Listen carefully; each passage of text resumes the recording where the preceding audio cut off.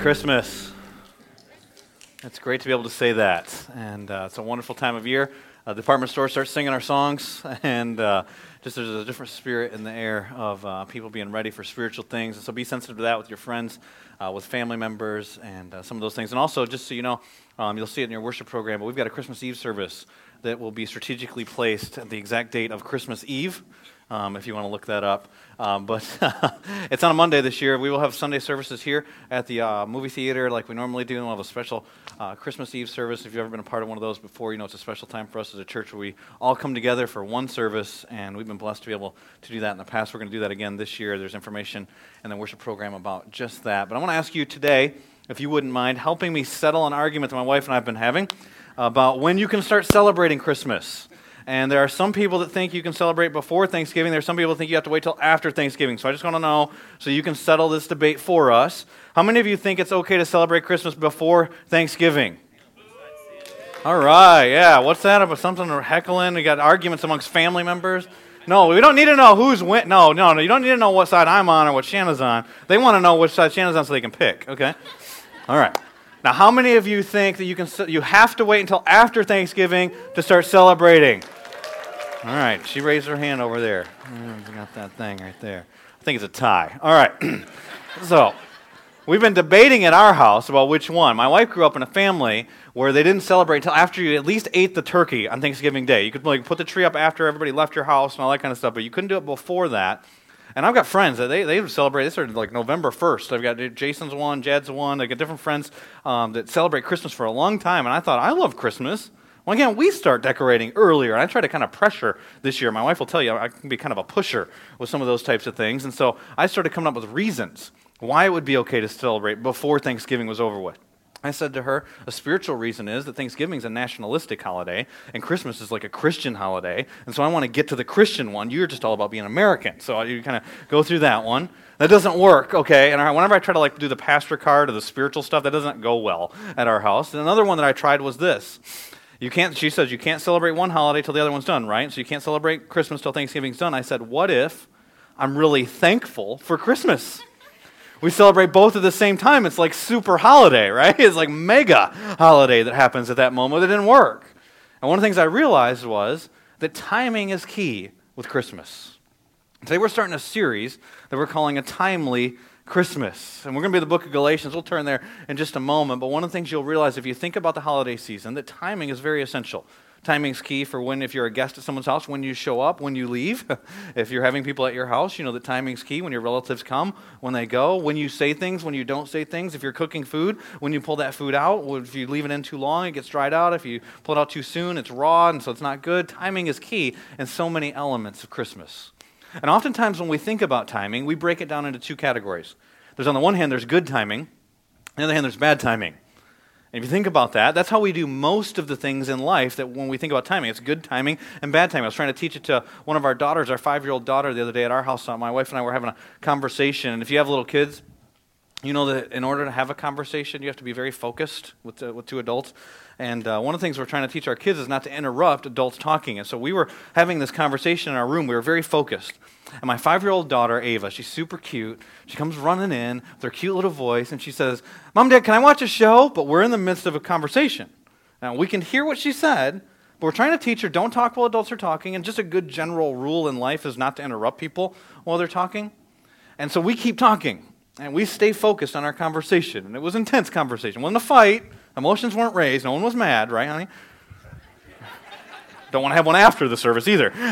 But we were focused in this conversation. And then Ava says again, about 10 seconds later, Mom, can I watch a show? Which we ignore intentionally. We're being focused here. And we keep talking. Then she says it a third time, probably about a millisecond after that. She says, can I watch a show? And I stop. And I go over the lessons we've talked about. Ava, don't talk while adults are talking. Don't ever interrupt anyone that's talking. And I want to teach you about good timing and bad timing. Because she wants to watch a show, so she has a desired outcome that she wants. She wants us to say yes. It doesn't matter, what show she's wanting to watch, all this stuff. She's got to have us turn it on. She's got to get permission from us. And so she's got to get a yes from us. And I said, there's a thing called good timing, and good timing would happen, say, if we were just happy and we were laughing and we weren't really focused on anything else. That would be good timing. Bad timing would be is if you came up to us when we were annoyed, we were frustrated, if one were to say, have a fight. Not that we're having one right now, but if there's a focused conversation, that would be bad timing. All those times would be bad timing because you probably won't get your desired result. And I don't know what she said right at that moment. It was probably, so can I watch the show? But I was trying to give her the lesson. Good timing, bad timing. You think about the different categories. Isn't good timing, aren't we really saying that something happened that we wanted to happen? That we said the right thing at the right time and got the response we would like? Or we were at the right place at the right time? Or we did something at just the right time, meaning we got our desired outcome. Bad timing means we didn't get our desired outcome. Isn't that what we really mean? I mean, we say good timing and bad timing, and usually we just kind of inherently know, that's good and that's bad. But what we really mean is our desired outcome. Today I want to talk about a third category of timing that happens regardless of our desired outcome, and it's always right. It's God's timing. It's a timing that if we grasp it and we would live in a reality of the truths that we're going to talk about today, it would transform our lives. If you have your Bibles, we're going to be in the book of Galatians today. It's a letter towards the end of the New Testament, Galatians. So you'll get past the Gospels, and then Acts and Romans and Corinthians, and there's the book of Galatians. We did a study on it earlier in the year where we went all the way through the book of Galatians.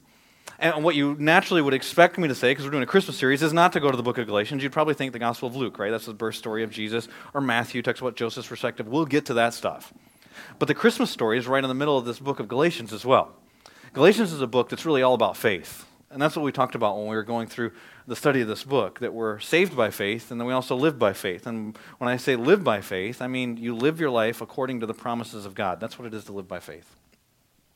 And to be saved by faith, what I'm saying is this, that we're rescued from our sins, that we're redeemed, that we're bought out of our sin and the bondage that we're in and set free to live in a relationship with God through Jesus Christ. That's what it is to be saved.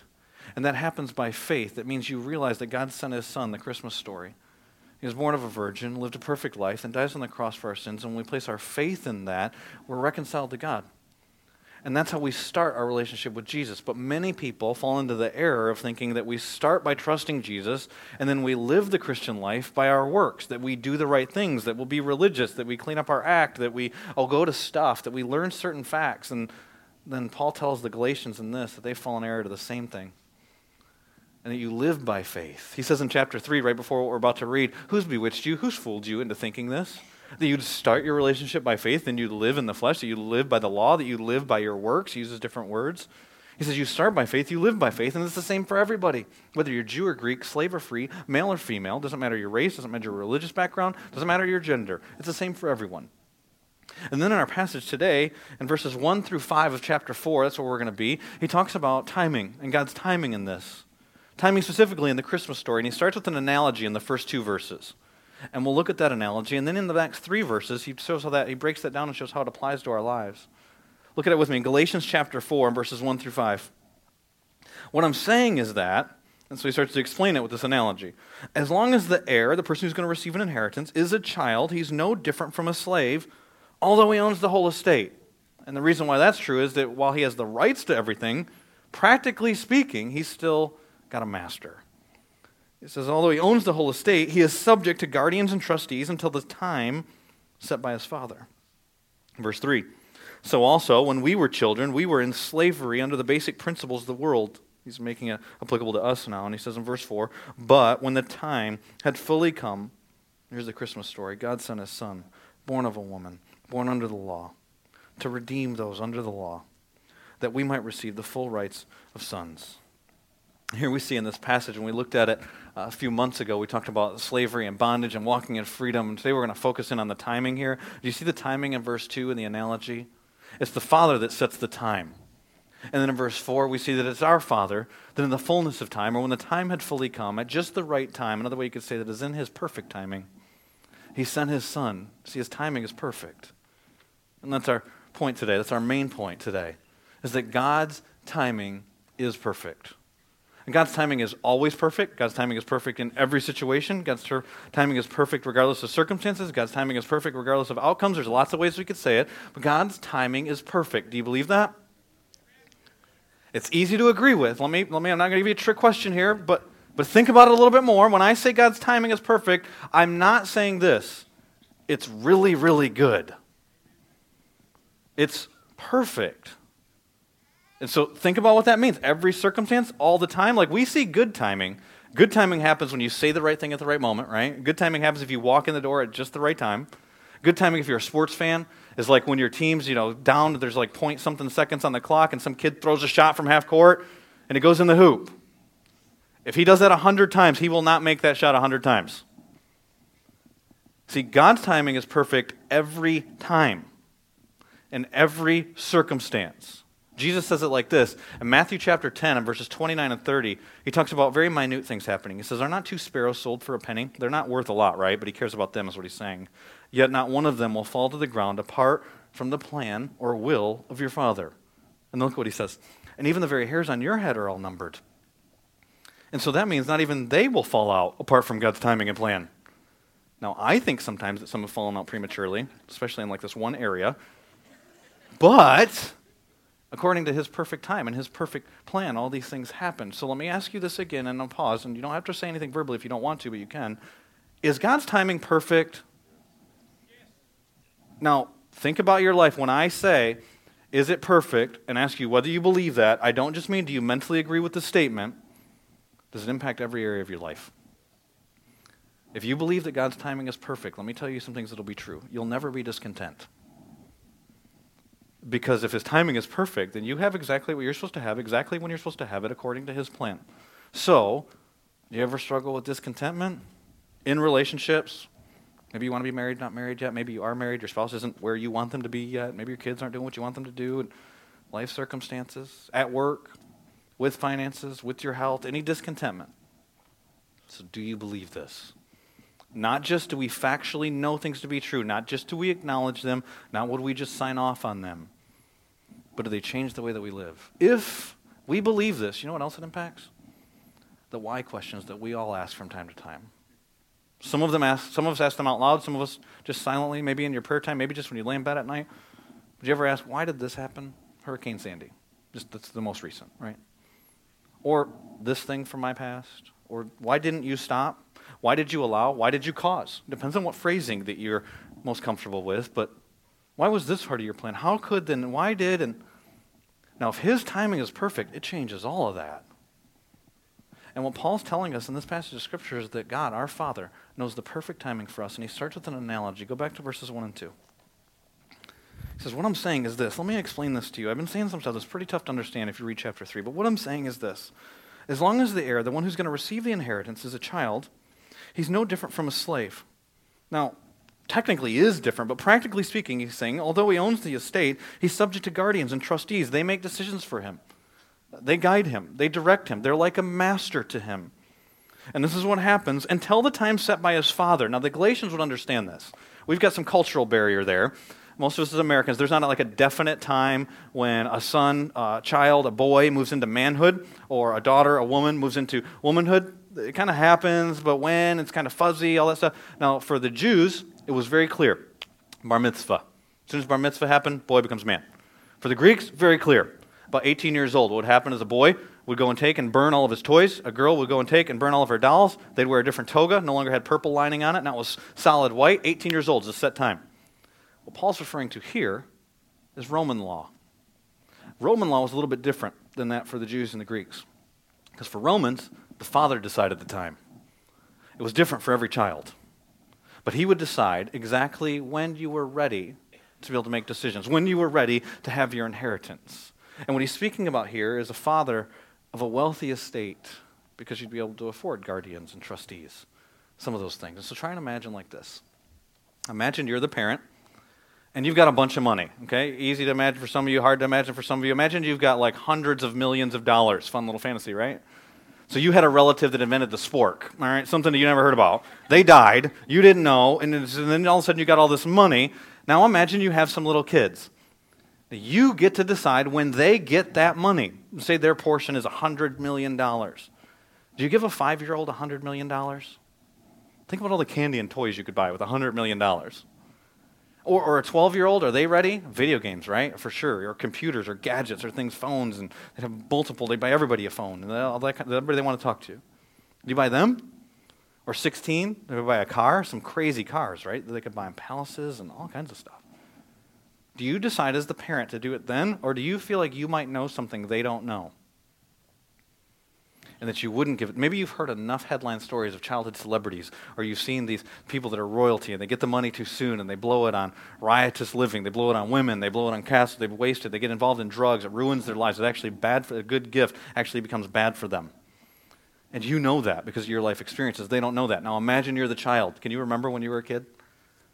If you were 5 and someone said, I'm going to give you so much money you can buy everything you want to buy, would you take it? Would you want it?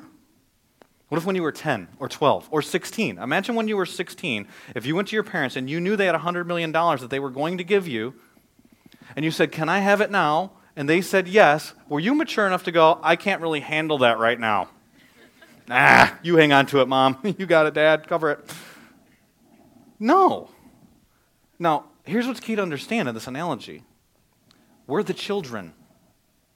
He says in the text here, when we were children, so also, verse 3, so also when we were children, we were in slavery. We didn't know best. That we have a Father who actually knows what's best. That He sets the times for us, that everything would happen in our lives, including the very hairs on our heads. Every little detail. That He knows the times. That when you were children, He starts to break it down for the Galatians. It's like at my house this past week, getting some of our Christmas shopping done early. Now, one of the things that's kind of a secret about me is that I don't usually do shopping early because I love to give gifts. And so ever since the time even Shannon and I were dating, if I would buy her gifts, I'd go over to her house and I'd have them in the trunk of my car and I'd be like, can I just give you one? Like, I just want to give you one. I love to give gifts. And so I have a hard time keeping them. I was in the kitchen the other day with my 7-year-old daughter, and Shannon and I both had gone shopping for her and bought her Christmas presents for the year, so we were done. So my wife's a planner. She likes to get it done ahead of time. And I knew I couldn't give them to Ella, and she's 7, but I said, Ella, we bought all your Christmas gifts. And she gets excited, like she lights up. Can I have them? Nope, can't do that. Get in trouble with my mom if I do that one. Can't go that far. And so now it's like terrible parenting, right? Like they're in this house, just don't go look for them. This is kind of the way this happened. And then she says, can I just have one? And I said, no, you can't have one. And we have a tradition in our house, so we'll give one gift. It's always pajamas. But anyway, don't tell them. They're not in here. But we always give one gift on Christmas Eve. So we give that one gift on Christmas Eve. I said, you'll get one on Christmas Eve. Can't give you one today. Now, I would love to give her that gift. I want her to have the joy of playing with it. I want to play with it with her. I want to be able to experience that. I want to see her face when she's surprised by whatever it is. All that stuff. I love to do that. But I know what Christmas Day will be like if I give her all of her gifts now. So I might not be a perfect dad. I might make mistakes. I do dumb stuff. My timing's not always right, all that kind of stuff. But I know in this situation, it'll be best not to give you the gifts. Can you imagine for a moment if my 7-year-old daughter thought she knew better than me, and she walked up to me, smacked me in the face, and said, Dad, give me the gifts. You see, people do that. There's a story in the New Testament, in the book of Luke, in Luke chapter 15, you can read it on your own, where there's a son who does that to his father. It's called the prodigal son. Oftentimes we refer to it as that. And when we talk about the prodigal son, oftentimes we emphasize the end of the story. And what happens in the story is that a son goes and he demands his inheritance from his dad. In other words, he basically says to his dad, I'd be better if you were dead. And so I want all my stuff, all my money now. And the dad gives it to him. He does Romans 1 that we talked about when we were doing our worship series, when we talked about how God will give us over to our own desires and He lets us have what we want. And the Father says, you want life apart from me? You can have life apart from me. I'm not going to force you to have a relationship with me. And so the son goes off and he wastes the money on riotous living, on women, and on partying. And he ends up at the lowest of the low in the slums with pigs. And he can't even eat their food. He's watching the pigs. That's his job. And his job says that he can't eat the food that the pigs are eating. And then we celebrate the end of the story because he goes back, and the Father, like our Heavenly Father, takes him back in His grace. You want a relationship with me? I'll take you back. It's never too late. You can always turn to me. Wonderful story. We skip the beginning, though. And what the son had done at the beginning, and we'll put the verse up on the screen, in Luke chapter 15, he goes to his dad. The younger one said to his father, Father, give me, he commands his father, you give me my share of the estate. Basically smacks him in the face and says, I know better than you know. I want what I want, and I want it on my timing. And that's what we do to God when we're discontent. You haven't given me what I want, and I know what's best for me better than you know what's best for me, so then you need to give me. Fill in the blank with whatever the stuff is. Person, situation, circumstances, finances, a thing. You fill in the blank with whatever it is. That's what we do. And we're saying that we know timing better than God knows timing. That good timing would be if I got my desired outcome, if I got my result. And so then God's timing must be off. So we might mentally say that his timing is perfect, but practically, do we believe that it's perfect is the real question. And the reality is in this passage, we're the children. He says here, so also when we were children, we were in slavery. Now, what do you mean we're in slavery? I identify with the idea, I know what it was like to be young. What do you mean slaves? Well, all the Galatians had not been labor slaves. He's talking about slavery, like all of us have been in slavery. Meaning that we've all had a master before. And anytime your master is someone other than God, and you can't have two, anytime your master is someone other than God, you're in bondage, you're in slavery, whatever language you like best for that, you're not free. Whenever someone or something other than God is calling the shots in your life, driving the decisions, dictates what you think about, is the reason why you do what you do when you get up in the morning, what motivates you. It can be all kinds of things. The list is almost endless. Money, power, reputation, pleasure, material stuff, other people's opinions, fear, guilt, sin, all kinds of stuff can be in that spot. And let me tell you something. We've all been there. I don't care if you were born into a Christian family, and you were at church on day 2 of your existence because choir practice happened and your parents had to get you there. We've all been in bondage to other stuff before. We've all been in slavery. It says in this text that he's speaking to the Galatians, kind of a general audience. He says, when we were children, we were in slavery. And he says, under the basic principles of the world. Second part of verse 3. Some of your translations may say under the elemental principles of this world. Scholars debate about what this means. Does the Greek word that's translated here, basic in the NIV, or element in some other elemental, rudimentary, in some other translations, does that mean the elements, like basic elements of the world? Earth, wind, fire, water, elements, creation? And maybe here it's referring to, like we talked about in our exchange series, we exchange the truth of God for a lie. We worship created things rather than the creator of all things. Like Jason was talking about last week, we worship the gift rather than the giver of the gift. And so it's the stuff. It's all these things that we want, whether it's a house or a car or a job or whatever it is, you fill in the blank with created things, that we were under slavery to those things. Or, what other scholars will say is that basic elements here, the basic principles, the elemental principles, like the ABCs of the law, like the Ten Commandments, like the Sinai Covenant, like the Mosaic Law that's there for the Jews, or for the pagan Galatians, it would be that you, kind of like all false religions, you have to be good enough for God to love you. You have to work hard enough. Your good deeds outweigh your bad deeds. It's said in all kinds of different ways, but essentially this, that you do something to make God love you. And do you know what? Our city is in bondage to this beyond what you know. There's a reason why some of you are here today. It's because you have to be somewhere because it's 11 o'clock on Sunday morning. It's just, you've got to do it because then God will be happy with you in some way, right? And we get held in bondage to this. I read this week a story about John Wesley. As many of you have heard of John Wesley. He's got some great quotes. One of the founding guys of the movement called the Methodist movement. But many people don't know his story. And he was actually a pastor, a missionary, before he ever became a Christian. He went to college in Oxford, so he's from a different part of the world, obviously. Actually did a mission trip one time to America. While he was in college, he started a group called the Holy Club. And the Holy Club's not your typical fraternity, if I need to unpack all of that. But they would do stuff like pray together, study the Bible together, attend services together, fast with one another. They weren't Christians. He went on a mission trip to America, started to discover this. I was in Georgia trying to minister to Native Americans at the time. Came back, and in his journal, he writes about this, which I was telling the first service, just kind of thought of this. Apparently, when you die, it's okay to read someone's diary, because we published his journal after he died. And so there's some little excerpts. He said things like, I went to convert the Americans, and I myself was not converted. So he's going on mission trips. He's in bondage to religion. A couple years later, what happens is he goes to a service. God warms his heart, speaks to him, starts to stir in him what it is to really know Jesus Christ, not just to try and do stuff to make God happy with him. And he says this in his journal. He said, I had then, back when he was doing all that stuff, he said, I had then the faith of a servant, though not that of a son. And that's the language of our text. He was in bondage to religion.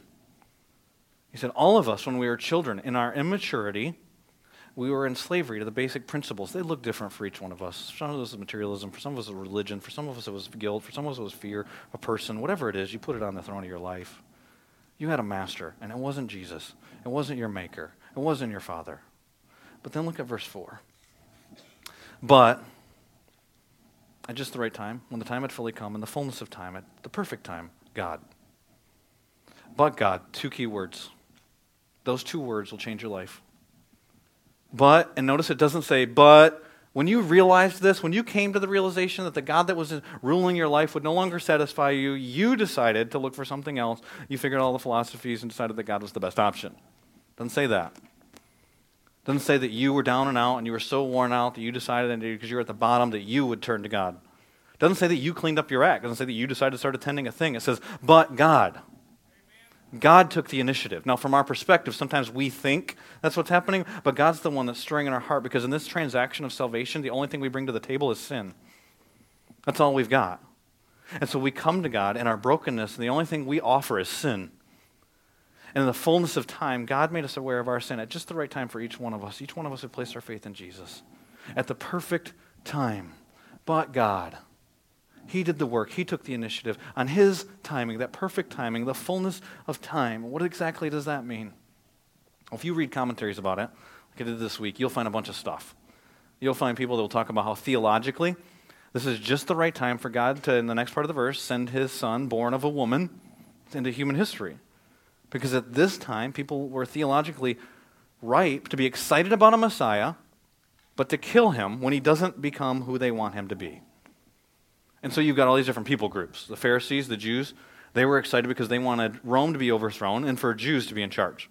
The Essenes, another people group, they were excited because they look at the society, the culture, and they were just appalled at all the moral decay, and they wanted Him to bring moral reformation and change all the sin that was happening.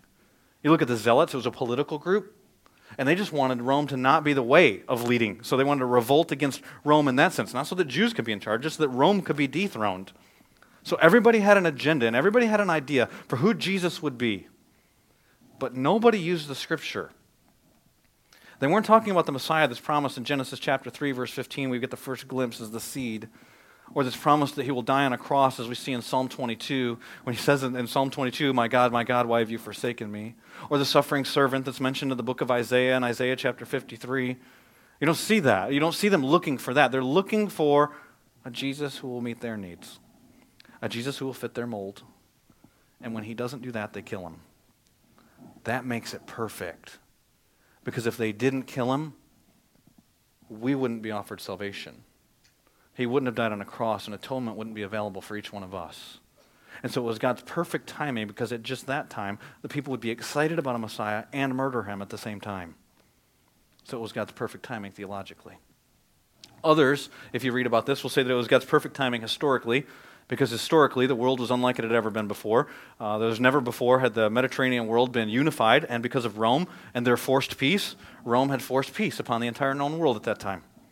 And they developed a road system so you could communicate in a speed unlike ever before. And so people that are historians will look back and say, this is the spread of Christianity happened because it happened at just this time, because of the road system that was in place. And not only that, with Rome protecting the peace so that people weren't robbed as often and as frequently by criminals on the roads and all, and you could travel, and there was that kind of forced peace that was taking place. But the Greeks ruled the day intellectually, and so there was a language that was spoke amongst all the people. Never since the time of Babel had there been a time where there was a common language, and now they had a common Greek language, the Koine Greek, which the New Testament's written in. And so it made it easier for people to spread the gospel. And not only that, because of the exiles that took place in the Old Testament, there are now synagogues in place, which were like evangelistic centers, if you look at it, where Paul would first go, where Jesus would first go when they would go to a town and teach, because the Jews would go there and he'd preach first to the Jews and then to the Gentiles in the community. And so historically, the timing looks perfect. But the thing that I scratch my head at and look at this and I say, it's so easy to project that stuff onto stuff that we know, because hindsight's 20/20, right? You can look back and kind of make all the pieces fit together.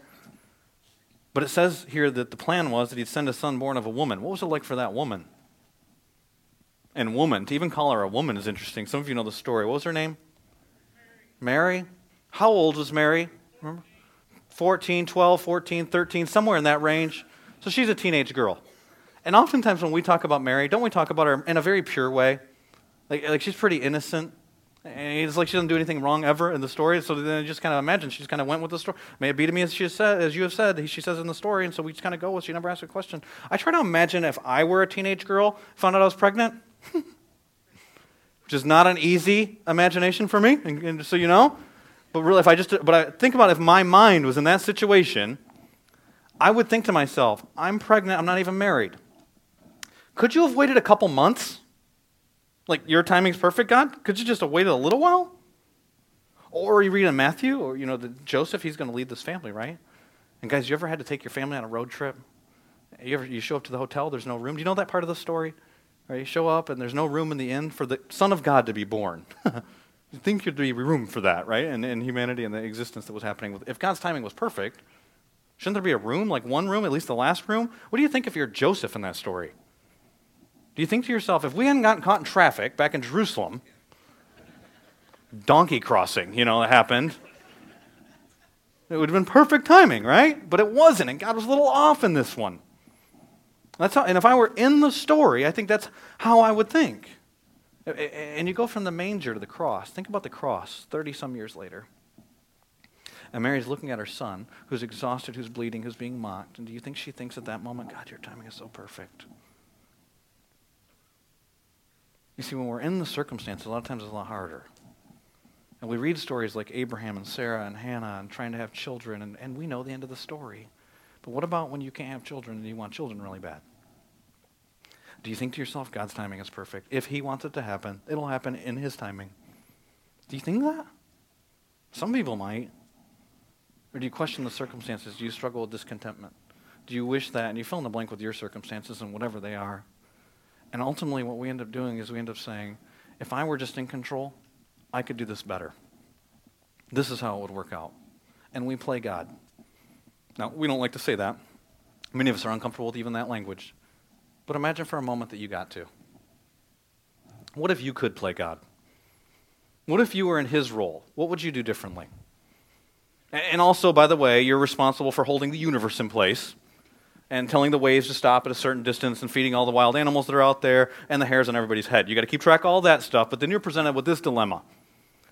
You're holy, righteous, and just, and you've got to reconcile the ones that you love, sinners, to yourself. So you're holy, you can't have sin in your presence, and there are sinners that you love dearly. How do you, and you don't know this story, you don't know the Bible and what he comes up with, what would you come up with to make that happen?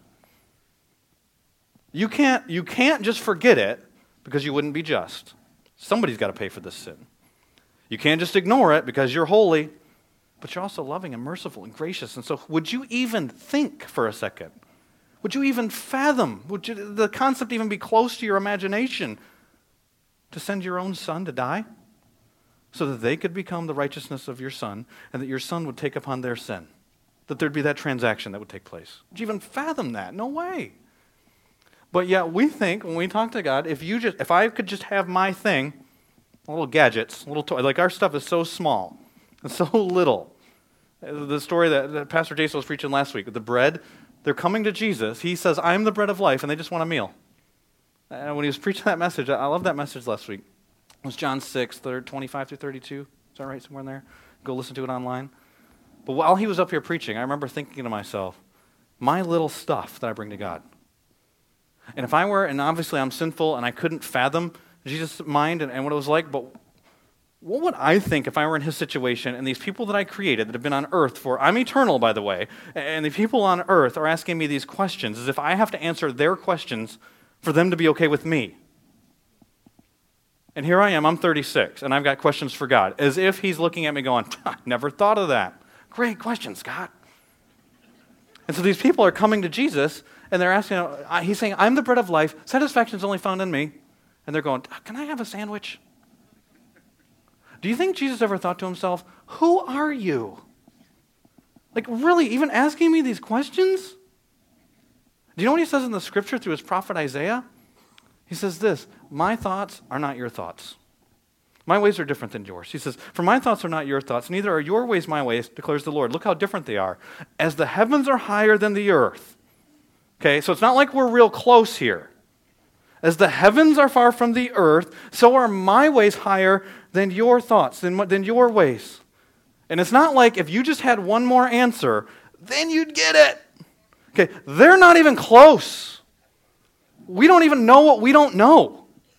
Like if we asked our why questions or our discontentment, if he told us the answer, it'd probably blow up our heads. Okay, we don't even get this. He's so different than us. But he's the Father, we're the children, and his timing is the perfect timing. He says it like this in Job. You think he would never answer that way or never have those thoughts. Job goes through some incredibly difficult stuff. Worse than anybody I've ever met. And I've heard some crazy stories. But Job then, at the beginning he says, blessed be the, God, if he gives and takes away, naked I came in, naked I go, all this stuff. And eventually there's some questions that start to creep in. And look at what God says. This is God speaking to Job. In Job chapter 38 and verse 1, he says this. The Lord answered Job out of the storm, the difficult stuff he's going through, and said this, who is this that darkens my counsel with words without knowledge? You don't even know what you're asking. Brace yourself like a man, and I will question you, and you shall answer me. And he proceeds to ask a bunch of questions that there's no possible way Job has a clue about. Look at what he says. Where were you when I laid the earth's foundation? Tell me, if you understand. Who marked off its dimensions? As if he's building it like a builder, right? Look at this. Surely you know, sarcasm by the way, if you don't think God's sarcastic, who stretched a measuring line across it? On what were its footings set? Who laid its cornerstone? And I love this part. While the morning stars sang together and the angels shouted for joy. Because you remember that part, right? That's kind of happening off in the distance while I was creating the world. And then he goes on. Who shut the sea behind the doors and when it burst forth from the womb? When he created the water, is what he's saying. When I made the clouds its garment and wrapped it in thick darkness.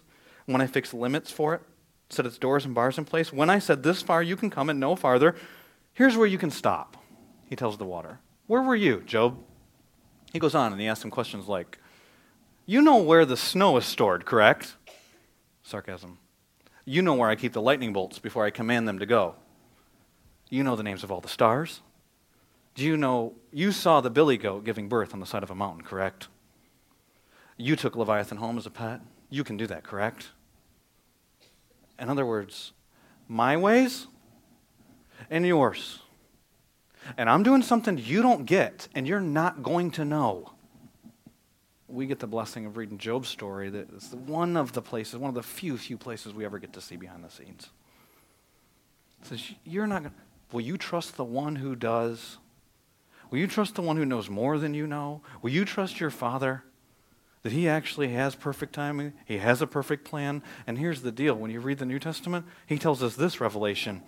That he's orchestrating in his perfect wisdom, and his eternality, and his omnipresence, and his perfect knowledge. He takes all of that and he works for your good. Romans chapter 8 and verse 28, he says this, for we know that all things work together for good. God works them together for good for those who love him, who've been called according to his purposes. He's got a plan and a purpose, and that's perfect too. And all of it works together according to his perfect timing. So your discontentment, it means you're off in your timing. It means you're not trusting the one who has all that stuff worked out, even the very hairs on your head. And if his timing is perfect, it means this for all of us, that his plan can be trusted. If his timing's perfect, then his plan, and it's different for each one of us. We're looking at the macro plan when we talk about the plan of salvation, the plan of God, the Christmas story, but even in the micro plans, what he wants you to do today, who he wants you to talk to, how he wants you to come into contact, what he wants to interact with with your relatives when you meet this Christmas, the things that he wants you to experience, the things he wants you to know, things he doesn't want you to know, all of that stuff, it can be trusted. And here he reveals the plan in this passage of Scripture. Let's break it down a little bit, phrase by phrase. I'll read the verses, then we'll go back over them. But when the time had fully come, perfect timing, we've talked about that, God sent his Son, born of a woman, born under law, to redeem those under the law, that we might receive the full rights of sons. And let's break this down phrase by phrase. But, verse 4, God's doing something here. There's a contrast that's taking place. When the fullness of time had come, when the time had fully come, perfect timing. God sent his Son, perfect plan. Next phrase, born of a woman, perfect circumstance. Born under law, perfect circumstance. Why? Verse 5, to redeem those under the law, perfect purpose. And then look at this, that we might receive the full rights of sons, that we might be adopted into his family as adult children, giving the full inheritance at that access point. And not only that, that he'd give, you talk about love and give to give gifts. God gives his spirit. He puts his DNA in his children. Who would have thought of that? So perfect results. Perfect timing, perfect plan, perfect circumstances, perfect purpose, perfect results. It's all in his hands. He's in control, and he can be trusted. And we can talk about each element of this, but because we get really messed up under circumstances, look at the circumstances he gives. Born of a woman. I would have never thought of that. Born under the law. Really? Because Martin Luther tells us that the law, the purpose of it is to drive us to the point where we realize we could never meet it and we have a need that we can never fix. That's what religion does to us. You spend your time in bondage to religion long enough, you'll end up figuring that out. Hopefully it's not too late. Is that you end up going to the place where you go, I can never be perfect. I can never do enough. I can never keep all of it. And then you get into the mental stuff counts too. Are you kidding me? And so then you put Jesus, born under the law, born of a woman. You'd send divine, God, into humanity to be human. I'd never think of that. I can't even grasp it now. But why? Because it's the perfect circumstance. And he tells us that in Hebrews chapter 4 and verse 15. Because he's human, he's able to understand us. Not just from he created us, he knows how all this stuff works, but from an experiential standpoint. He knows what it's like to be tempted in every way as we're tempted. To know all the things that we know. All the stressors of life, all the fatigue of life, all the physical stuff that happens, all the emotional stuff that happens, all the spiritual stuff that happens, all those things, he knows it from our perspective. And then he can sympathize with us, Hebrews 4, chapter 4, verse 15 tells us. And then it says, yet he was without sin under the law. He was under the law. He was subject to the law just like everyone else in humanity has been subject to these basic principles of the law, but he never sinned. And that's where his deity is so important. His humanity is great because now he knows us. Now he can relate with us. Now when we go to him in our struggles, he understands. But he has to remain fully God too, because otherwise, when he dies, he can't die for us. If he's just human, when he dies, he lived a perfect life. He has one perfect life to give then, so he can die for one other person. But because he's God, when he dies, he can die for the entire world. Perfect circumstances. And then we look at ours. I think, but not this. And not this situation. And certainly, how could this? And why didn't he stop? And how come? And why about? What about? And why did he allow? Why did he cause? Why didn't he? And we know better, right? We think we know what's going on with all this stuff. Because of our why questions. Our why questions, some of that's a reflection on the fact that we don't trust his timing, that we don't acknowledge his ways are different than our ways. We act like if his goodness just measured up to mine, then I could believe in him. And we're so small. My wife and I have some friends that live in Dallas, and they've got 2 daughters, and I shared a little bit of their story about a year ago. One of their daughters, beautiful young girl in her 20s, blogger for model stuff, for fashion stuff, was in a terrible accident. She had gone out with some friends. They owned a private plane, and they were flying around Dallas, and they were looking at Christmas lights, and so it was almost a year ago now. And when they landed the plane, she got out. She accidentally walked into the propeller of the plane, crushed her skull, cut her hand off. She's now lost her eye and has a prosthetic hand. It's been a terrible circumstance, but they didn't think she was going to live. And then they didn't know if she would be able to talk in sentences. They didn't know if she'd have a personality. And God's been restoring in a short amount of time all that stuff. Well, she's been on the news lately because of the terrible accident and the miraculous recovery. They've had her on the Today Show. I think she was on the Today Show this week. She was on Dateline a few weeks ago. And Shannon was watching it. She had recorded it. And I walked in, and I just caught the tail end. At the end of her interview, a reporter asked her, do you ever ask the question, why? And I expected her to say, yeah. I mean, because everybody asks why questions. She said, no. She said something along the lines of, there's always a reason. There's a reason. She just knows that she's not going to know what it is. And so instead, what she does is she trusts the one who does. She knows that passage of Scripture that oftentimes we make so trite. Let me read it again. Romans chapter 8, verse 28. And we know that in all things, so that's even in your things. That's even in the bad things. That God is so good that he works for the good of those who love him, who have been called according to his purpose. See, there's a bigger story that's taking place. And it's so far beyond our grasp, there's no way we could understand all the stuff that's taking place. And he's so good that he can even take the stuff that's junk, like that happens because of the sinful world, that's not in line with what his character is, of his graciousness and his love and his mercy, and he can redeem those things for good. But the question for us is, do we trust him? Now, his timing is perfect. If his timing is perfect, you know what? Then his plan can be trusted. Now, I don't know what his plan is for you this Christmas, but I do know he has a plan for you this Christmas. I don't know what his plan is for your family. I know he has a plan for your family. I don't know what his plan is in your finances, in your circumstances, and the stuff that you struggle with discontentment with. I don't know what his plan is with you, with what you have on the throne of your life. I don't know what it is that you might be in bondage to. I don't know all that stuff. He does, and I know he has a plan in all of it. And the question for all of us is, will you trust him? Not is it good timing? Is it bad timing? Is it not will it work out the way that I want it to? Or will it work out the opposite? But regardless of how it works out, I trust the one who's in control of it all. That's the question. So will you trust him? Let's pray. Our Heavenly Father, I'm so grateful we can call you Father, that we can call you, and even this text tells us we can call you our Father, Abba, that we can come to you in intimacy and we could be intimate with you. You are so different than us, but want to know us. Father, thank you for that. Thank you that your plan, being something so different than anything any of us would ever come up with, is the perfect plan. The plan that we celebrate this Christmas, that you sent your son Jesus so you could know us. As the text goes on to say, to redeem us, to buy us out of our slavery, so that we could then be your children and be in your family and be given your spirit. Father, I pray if there are any here today that need to know your son Jesus as Savior, that today would be the day that they would recognize your plan for them, your plan to save them, that you desire, you're not willing that any would perish, that you want everyone to come to the place of repentance where they turn from their way of life and turn to you. Father, I pray that that would happen today in their lives. And Father, I pray for those of us who know you as Savior, that we would trust you as Father, that we would trust you as the one who actually knows more about this situation than we do, who cares about us actually more than we do, who cares about our kids more than we do, who cares about our hairs on our head more than we do, who cares about our lives more than we even care about ourselves, Father. I just pray that we would grasp your love for us and that you give us faith, that you'd give us the ability, because we don't bring anything to the table, you'd even give us the ability to trust you. In Jesus' name I pray.